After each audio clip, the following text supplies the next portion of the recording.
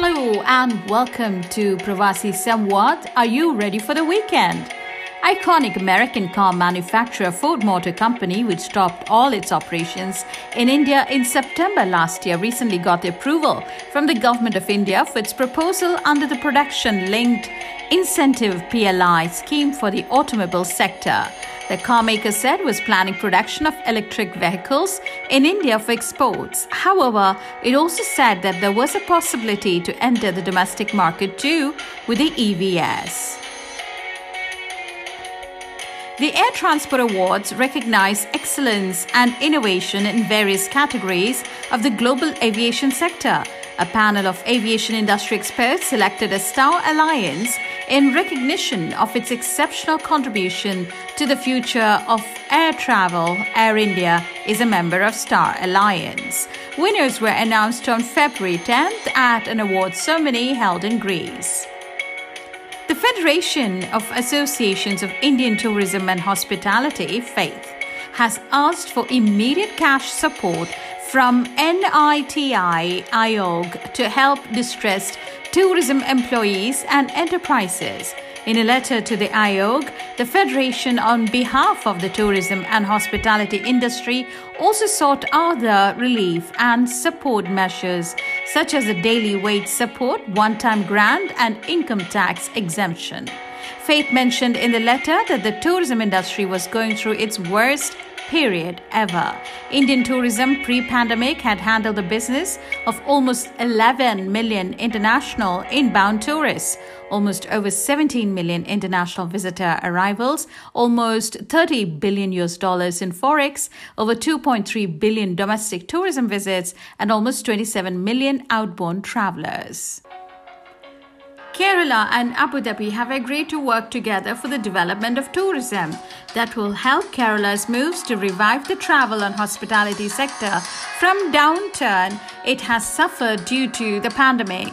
The understanding was reached during discussions between PA Mohammed Riaz, Tourism Minister of Kerala, and Mohammed Khalifa Al Mubarak, Chairman of Department of Culture and Tourism, Abu Dhabi in Abu Dhabi.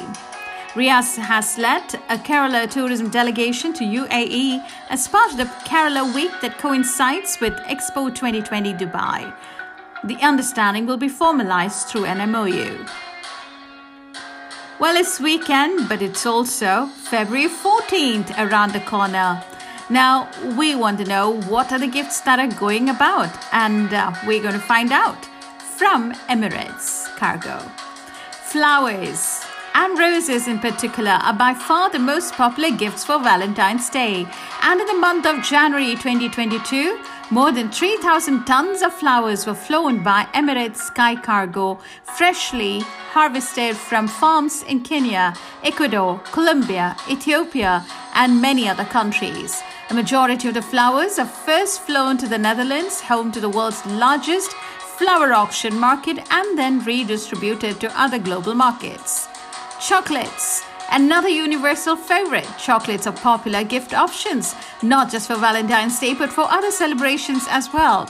In 2021, Emirates Sky Cargo transported more than 150 tons of premium chocolate around the world during the months of January and February, with a sharp surge through the week before Valentine's Day. Brussels, Zurich, and Dusseldorf are the main European ports where chocolates are loaded on Emirates flights ahead of Valentine's Day, closer to home. Beirut is also a major exporter of chocolates, catering to markets in the Middle East. High-end perfumes. Perfumes are also in high demand as gifts in the weeks leading up to the big day. Over the last week of January alone, Emirates Sky Cargo moved more than 200 tons of high-end perfumes from cities in France, Spain, Switzerland, and the Netherlands to the rest of the world, just in time for stock retail shelves ahead of Valentine's Day.